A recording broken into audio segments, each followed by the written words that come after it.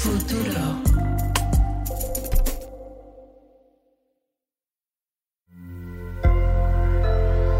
Sonoro.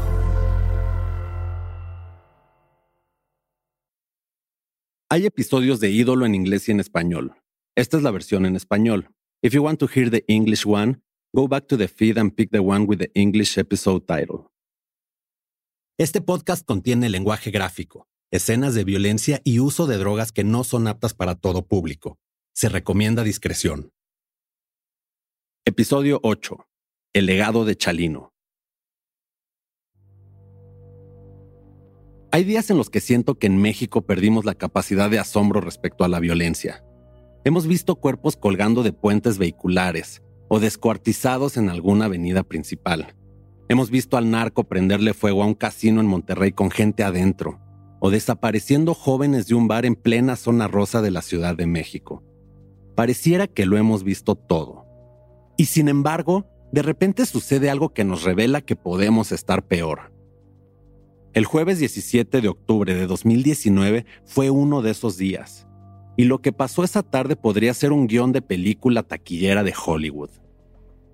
A las 4:47 de la tarde, el medio sinaloense Río 12 publicó un video desde su cuenta de Twitter. En él se ve una troca blanca con un par de hombres en la caja trasera. Ambos usan chaleco antibalas y uno de ellos, con la cara cubierta por un pasamontañas, carga un cuerno de chivo. El otro sostiene con las dos manos un fusil Barrett calibre 50. Un arma que, por cierto, es de uso exclusivo del ejército de los Estados Unidos. Yo no lo sentí raro, güey, porque dije Sinaloa y siempre se dan estas cosas. Pero ya después que lo vi todo en televisión, güey, y vi cómo se dieron las cosas, dije, no mames, güey, esta sí es una película cabrón. Al igual que Guachabato, al principio no me sorprendí. Vi el tweet y continué scrolleando. Una hora más tarde, a las 5:34, Río 12 publicó con el hashtag Última Hora lo siguiente. Bloqueos en accesos de la ciudad con autos incendiados, hombres armados y vehículos artillados, así como una fuerte movilización de Fuerzas Armadas han sido reportados en diversas zonas de la ciudad de Culiacán. Curiosamente estaba hablando con un amigo y me acuerdo que lo último que me dijo fue, pinche raza pirata, güey, están tirando balazos. Nadie entendía qué estaba pasando. La única información que teníamos eran videos grabados por civiles y reporteros publicados en redes sociales. Silver Mesa, periodista sinaloense, recuerda ese día.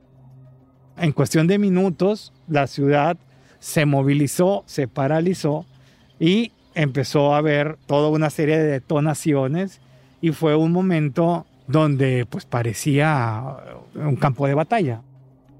Las entradas y salidas de Culiacán estaban bloqueadas con camiones quemados por miembros del cártel de Sinaloa, y la Policía Federal y el Ejército llegaban a distintos puntos de la ciudad.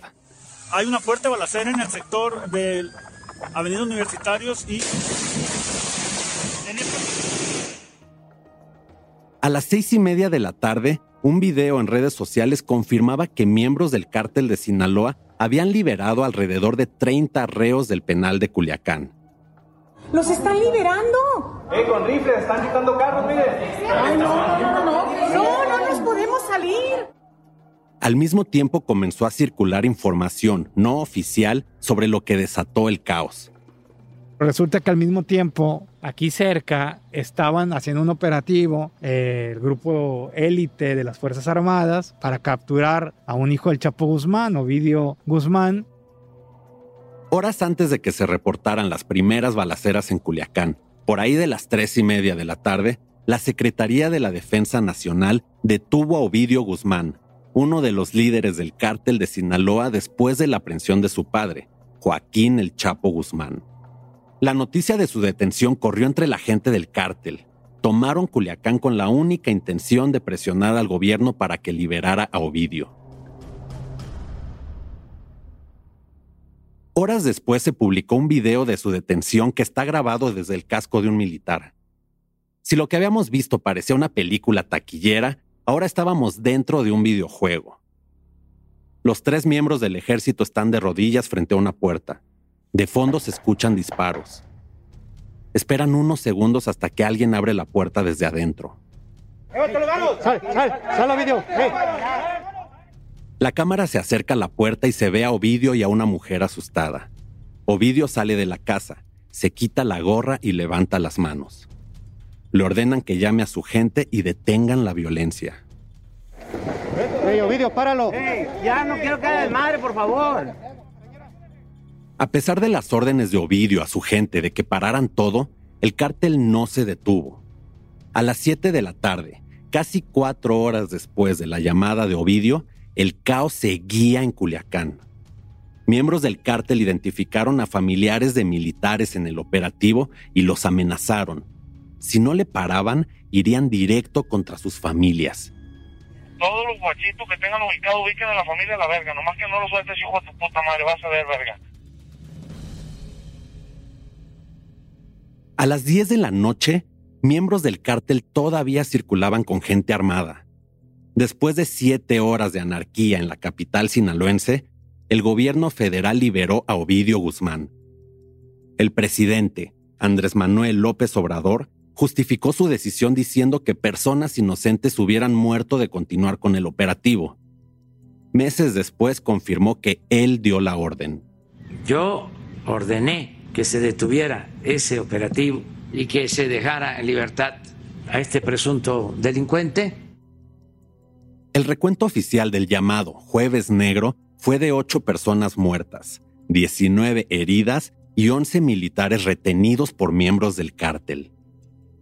Para algunas personas, este día fue cuando el Estado se rindió ante el narcotráfico. La guerra contra el narco que había comenzado en diciembre de 2006 estaba perdida. Del Jueves Negro aún no se ha hecho una película o una serie de televisión, pero sí se escribieron varios corridos dedicados a Ovidio Guzmán. Tan solo 2 días después del Jueves Negro, ya circulaba en redes un corrido titulado Está que arde Culiacán. Escrito por Ricardo Hernández e interpretado por los de La Bacha, el narcocorrido cuenta cómo el gobierno se rindió ante el hijo del Chapo. Les quedó bien claro que el hijo del Chapo nunca se rajó. ¡Chale! Está acá de Culiacán, viejón. ¡Ay, no va, viejo! Meses después, en junio de 2020, el vocalista de la banda fue asesinado. De acuerdo con algunas notas periodísticas, Misael Bustamante platicaba con una mujer de nombre Jaiseli en su auto, cuando un comando llegó y les disparó. Ambos murieron. En México, la historia de la violencia relacionada con el crimen organizado se cuenta a través de narcocorridos, al menos desde los 90, cuando los de Chalino Sánchez se popularizaron. Ese es su legado.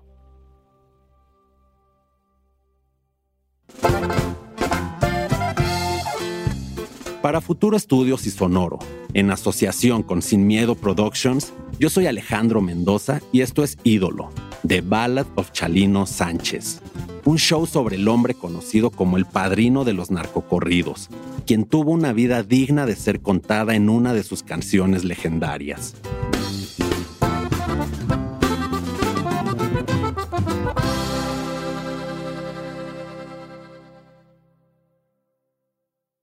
Hace unos meses estaba en casa de una amiga cuando sonó una canción que menciona a Chalino Sánchez. Le pregunté cuál era y me dijo que se llama Cambia, parte del nuevo disco de C. Tangana, El Madrileño. La rola que llamó mi atención fue escrita con Karim León y Adriel Favela, 2 músicos de regional mexicano. Crecí escuchando historias de valientes en los versos de Chalino. Esta canción, que para diciembre de 2021 ya tiene 21 millones de reproducciones en Spotify, habla de las contradicciones de crecer en un ambiente donde el valor se determina por la hombría y la riqueza. La vida recia, pues. Escuchar esta canción mientras hacíamos este podcast me hizo pensar si la herencia de Chalino era justo esto: enaltecer historias que glorifican el narco, o promover que la masculinidad se siga definiendo en gran medida por la violencia. Y creo que sí, pero la respuesta es mucho más compleja. Chalino Sánchez, junto a los Tigres del Norte y los Tucanes de Tijuana, fueron los primeros músicos que cantaron sobre criminales relacionados con el narcotráfico. Resignificaron el corrido y lo presentaron a una audiencia más amplia. Pero esto también abrió la puerta a que otros artistas escribieran sus propios narcocorridos. Desde entonces, las vidas de estos criminales generaron una extraña fascinación. El narcotráfico creció y se normalizó de la mano de los narcocorridos. Estas personas vivían la vida recia a cambio de poder y dinero, de querer armas, casa y carro nuevo, como dicen Zetangana, Karim y Adriel en su canción Cambia. En la música hay dos cosas que hacen que una canción sea exitosa: la melodía y la letra. La melodía es todo lo que puedes tararear y que se te queda clavada en la cabeza durante todo el día. Pero la letra es la que genera una empatía irracional. Sientes que la rola te habla a ti, que cuenta algo que tú viviste. ¿Cuántas veces has pensado que esa es tu canción, aunque el autor ni te conozca? En mi caso, de morrito me encantaba escuchar el corrido Clave Privada e imaginarme cómo sería tener tanto poder. Ir en tu troca con billetes y gente cuidándote. La canción me hacía sentirme rudo, fuerte. Con un cuerno en cada mano, de vigilancia a los carros, por si sucede algo extraño. Ahora, varios años después, me sigue gustando, pero el trasfondo es diferente. Esta canción, interpretada por la banda El Recodo, describe un sueño: dejar la pobreza y cambiarla por estatus y poder. Dejar de ser sobajado para ser respetado y que incluso te digan patrón. En un país como México, en el que al menos 57 millones de personas viven en la pobreza, ¿cuántos no se identificarán con esta letra?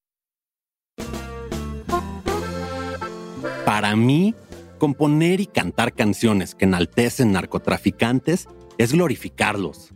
Es hacerlos parte de la cultura pop. Es como ver el logo de los Ramones en una playera de Zara o la cara del Che Guevara en una taza. Pero también estoy seguro de que el narcocorrido es un medio narrativo y documental. Habla de lo que se vive en el país y de algunos de sus personajes principales. Villanos para algunos, héroes para otros. El narcocorrido tiene un valor histórico porque muchos de ellos recrean hechos que sucedieron, con imprecisiones y adornados por chismes e historias legendarias, como ya hemos visto, pero que forman parte de una realidad. Y también tiene un valor artístico y cultural porque reflejan a una sociedad. Si vives en un lugar violento, vas a hablar de la violencia que te rodea. Eso es lo que Chalino conocía. Es sobre lo que escribió y sobre lo que cantó. Lo que lo convirtió en un ídolo. Y al final, esa misma violencia terminó por quitarle la vida.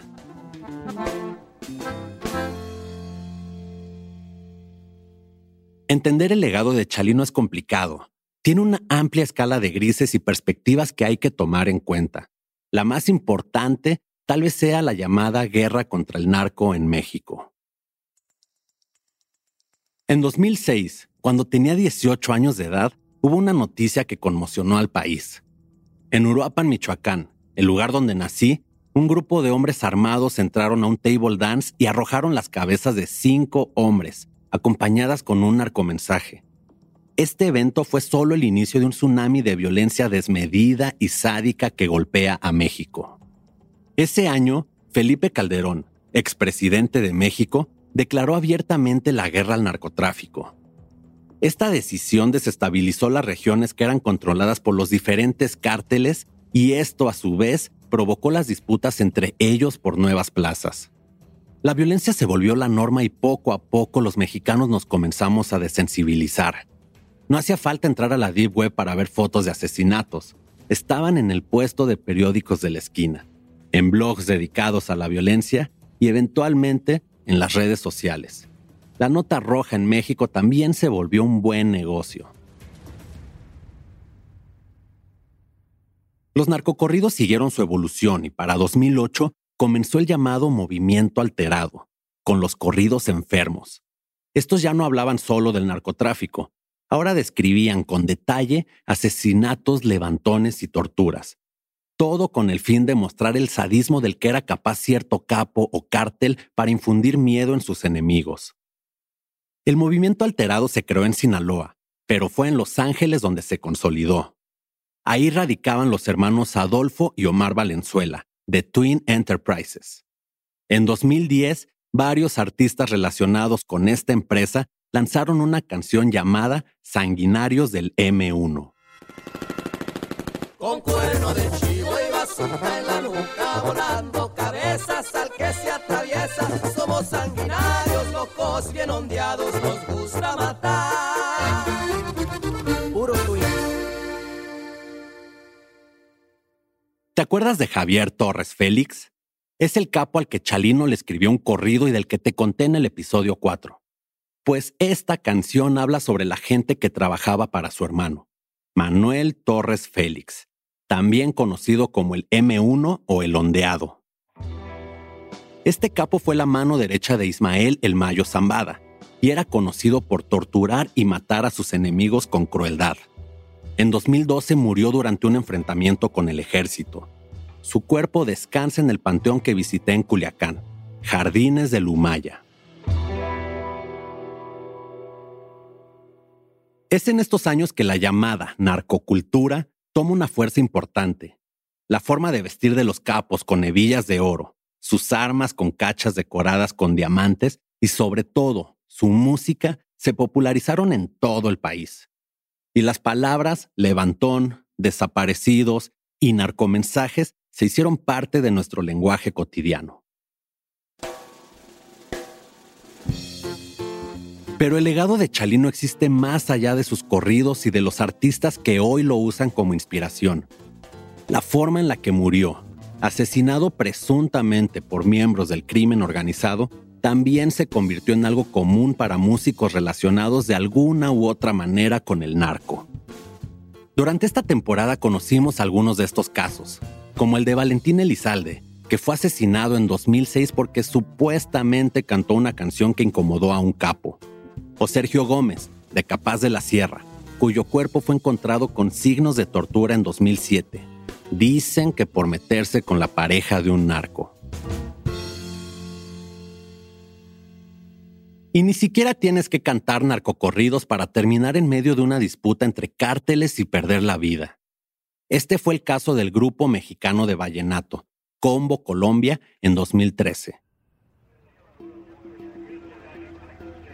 Presuntos miembros del cártel de los Zetas contrataron al conjunto de vallenato para tocar en una fiesta privada. 2 horas después de animar la reunión, 14 miembros de la agrupación y 3 de sus ayudantes recibieron un tiro de gracia. Sus cuerpos fueron arrojados a un pozo. Solo un miembro de la banda logró escapar y sobrevivir. Gracias a él, lograron encontrar los cadáveres. De acuerdo a la versión oficial del gobierno de Nuevo León en 2014, el cártel de los Zetas los mató porque se sintió traicionado por Combo Colombia. El grupo de vallenato había sido apoyado por ellos en el inicio de su carrera, y ahora la banda tocaba para miembros de cárteles rivales. Y la narcocultura no solo impacta a los hombres que desean ser como estos sicarios. Hay casos como el de Violeta Rodríguez, conocida también como la diva del corrido, cuyas canciones iban dirigidas a las mujeres que aspiraban a ser parejas de grandes capos. Tu amor es lanzagranadas, tus ojos cuernos de chivo, tu sangre es de bucanas y tu cuerpo Ferrari deportivo. La diva del corrido fue detenida en 2018 acusada de secuestro. La influencia de Chalino como músico también dejó huella en su familia. 2 años después de la muerte de su padre, Adán Sánchez, de apenas 10 años, lanzó su primer disco, titulado Soy el hijo de Chalino. Radicado en Los Ángeles, Adán poco a poco se hizo popular entre los jóvenes mexicoamericanos de California. En 2004 se convirtió en el primer artista de música regional mexicana con un sold out en el Teatro Kodak de Hollywood. Lo había logrado y su carrera solo podía ir en una dirección, al cielo.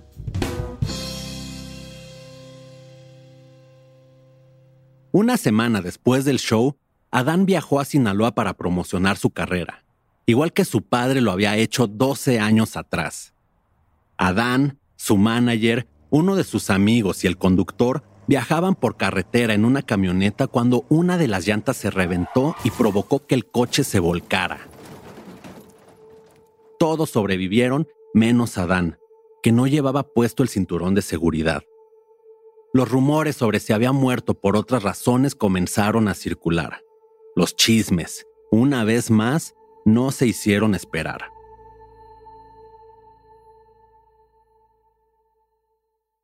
Cuando comenzamos este podcast, tenía la esperanza de encontrar respuestas sobre la muerte de Chalino. En el camino descubrí que lo importante era contar su historia, la de un hombre que por un lado representa los sueños de éxito de miles de personas y por el otro es la realidad de cómo terminan muchas vidas en México, asesinados, sin culpables y sin justicia.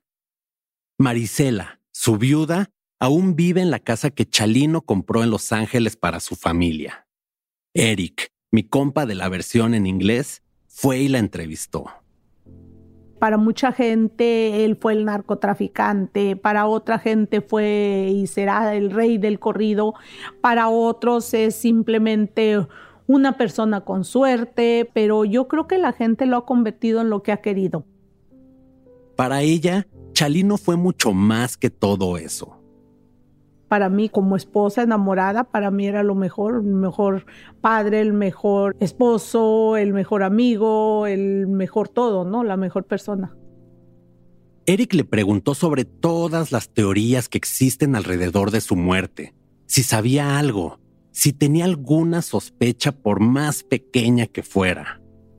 No. Yo no quise escuchar quién fue, ni por qué lo hicieron, ni cuándo lo hicieron, ni cómo lo hicieron. No, ya la verdad, estas cosas son muy dolorosas y no me interesaron, la mera verdad, saberlo. A mí lo único que me interesaba era cuidar a mis hijos, proteger a mis hijos y alejarlos de cualquier situación. Hoy, escuchando a Marisela, entiendo que el asesinato de Chalino fue una tragedia familiar. Un crimen que cambió su vida y la de sus hijos para siempre. Y también comprendo por qué, 30 años después, lo más importante para ella siga siendo cuidar a su familia. Marisela tiene una hija y varios nietos que son su mundo y su única preocupación.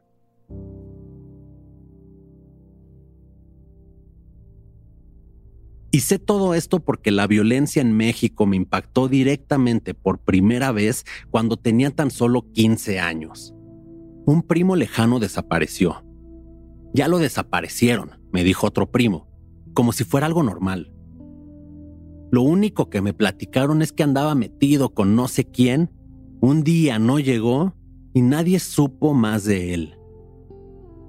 Crecer y vivir en la Ciudad de México me mantuvo en una especie de burbuja sobre las atrocidades que realiza el crimen organizado. Pero haber nacido y tener familia en Michoacán me reveló el verdadero rostro de estar en una guerra contra el narco. Tiempo después de la desaparición de mi primo lejano, a un familiar lo encontraron asesinado en su departamento. Me dijeron que la posible causa de su muerte fue la misma. Seguro andaba en malos pasos. Las batallas entre cárteles y el Estado mexicano se volvieron más intensas y con ello su impacto directo en mi familia. Un primo de mi mamá fue asesinado a balazos. A él lo mataron porque se negó a pagar el derecho de piso en su comercio. A otro primo, el que me enseñó de corridos cuando era un morrito, lo secuestraron pero corrió con suerte. Hoy es padre de familia, juega fútbol los domingos y sigue escuchando regional mexicano.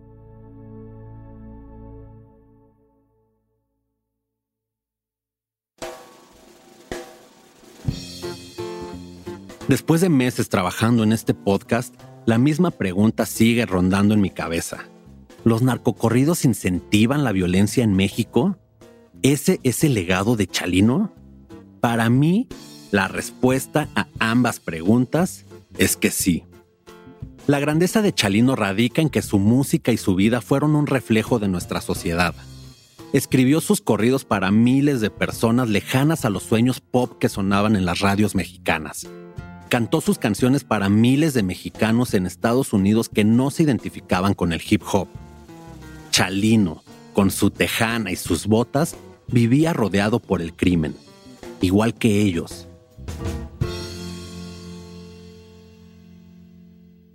El narcocorrido es la respuesta de los artistas que viven rodeados por el crimen organizado. Estas canciones son el reflejo de un entorno fallido y no al revés. Pero, paradójicamente, los narcocorridos ayudan a preservar la violencia y convierte a sus protagonistas en figuras populares. Figuras poderosas con armas, casa y carro nuevo. Figuras con las que se identifican niños como mi primo de 10 años. La última vez que fui a Michoacán, me platicó qué quería ser de grande. Me dijo, federal, y si no se puede, narco. A ellos les va bien y traen armas. La respuesta provocó risas en algunos tíos. Yo me quedé callado y no supe qué responder.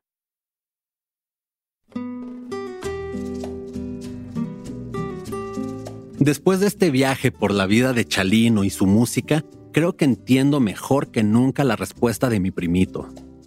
Cuando creces en un país lleno de carencias, de pocas posibilidades para salir adelante, los capos del narcotráfico son un referente del éxito. El crimen organizado es esa oportunidad que tienes para regalarle una casita a tu jefa, manejar un carro del año o vivir sin carencias. Y aunque sean pocos años, pocos pero bien vividos, porque para triunfar en la vida recia hay que pagar con la muerte.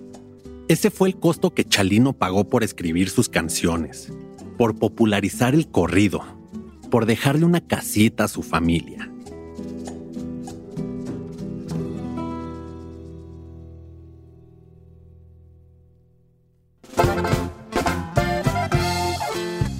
La historia de Chalino Sánchez es la de muchos mexicanos.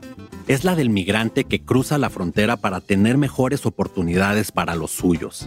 La del trabajador que le chinga todos los días vendiendo sus propios cassettes para armarla en el jale. La del valiente que no se raja cuando el narcotráfico es parte de su entorno. Y también es la de una víctima más de la violencia. Una violencia que no para y que mientras exista, habrá alguien que cante sobre ella. El único consuelo que encuentro en su historia es que quien quiso muerto a Chalino la cagó, porque lo volvió eterno.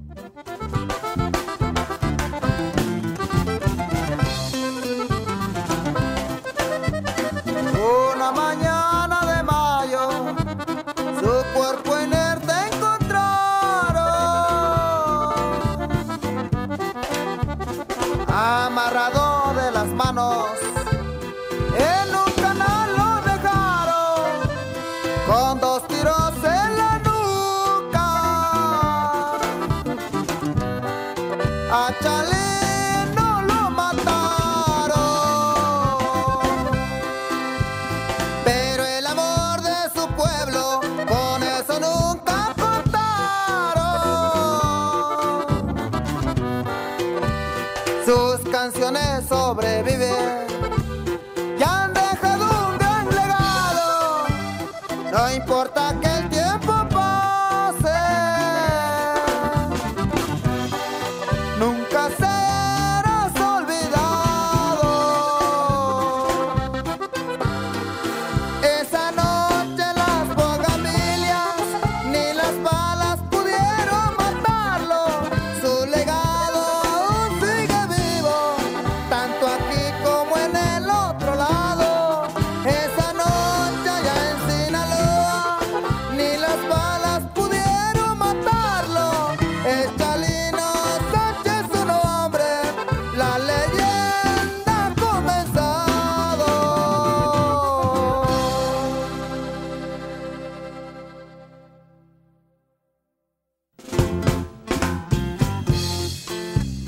Esta serie fue escrita e investigada por Eric Galindo y yo, Alejandro Mendoza. Editada por Marlon Bishop, Carmen Graterol y Rodrigo Crespo. Producida por Juan Diego Ramírez, Liliana Ruiz y Carmen Graterol.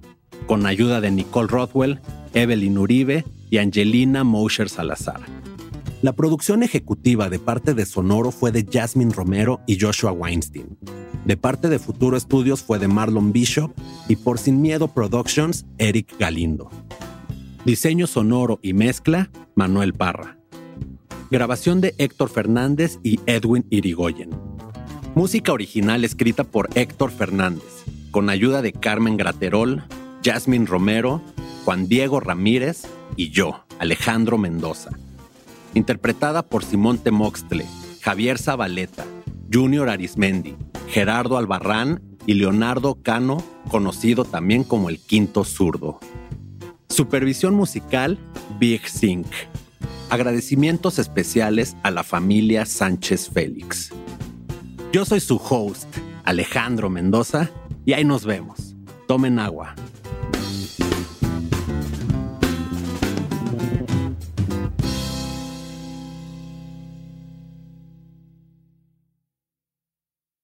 Are you ready to turn your best ideas into a thriving online business? Introducing Shopify, your no excuses business partner. You might not realize, but our podcast, More Than Mommies, it's a business. And we started it, of course, to talk about maternity, not to become an e-commerce expert. So yeah, we needed some help selling our merch and getting our store up and running. Woohoo! Another sale! Shopify is a commerce platform revolutionizing millions of businesses worldwide. No matter if you are a garage entrepreneur or a big business, Shopify is the only tool you need to start and grow your business without the struggle. With Shopify's single dashboard, you can manage orders, shipping, and payments from anywhere, giving you the insights you need wherever you are. Sign up for $1 per month trial period at shopify.com/sonoro, all lowercase. Go to shopify.com/sonoro to take your business to the next level today. Shopify.com/sonoro.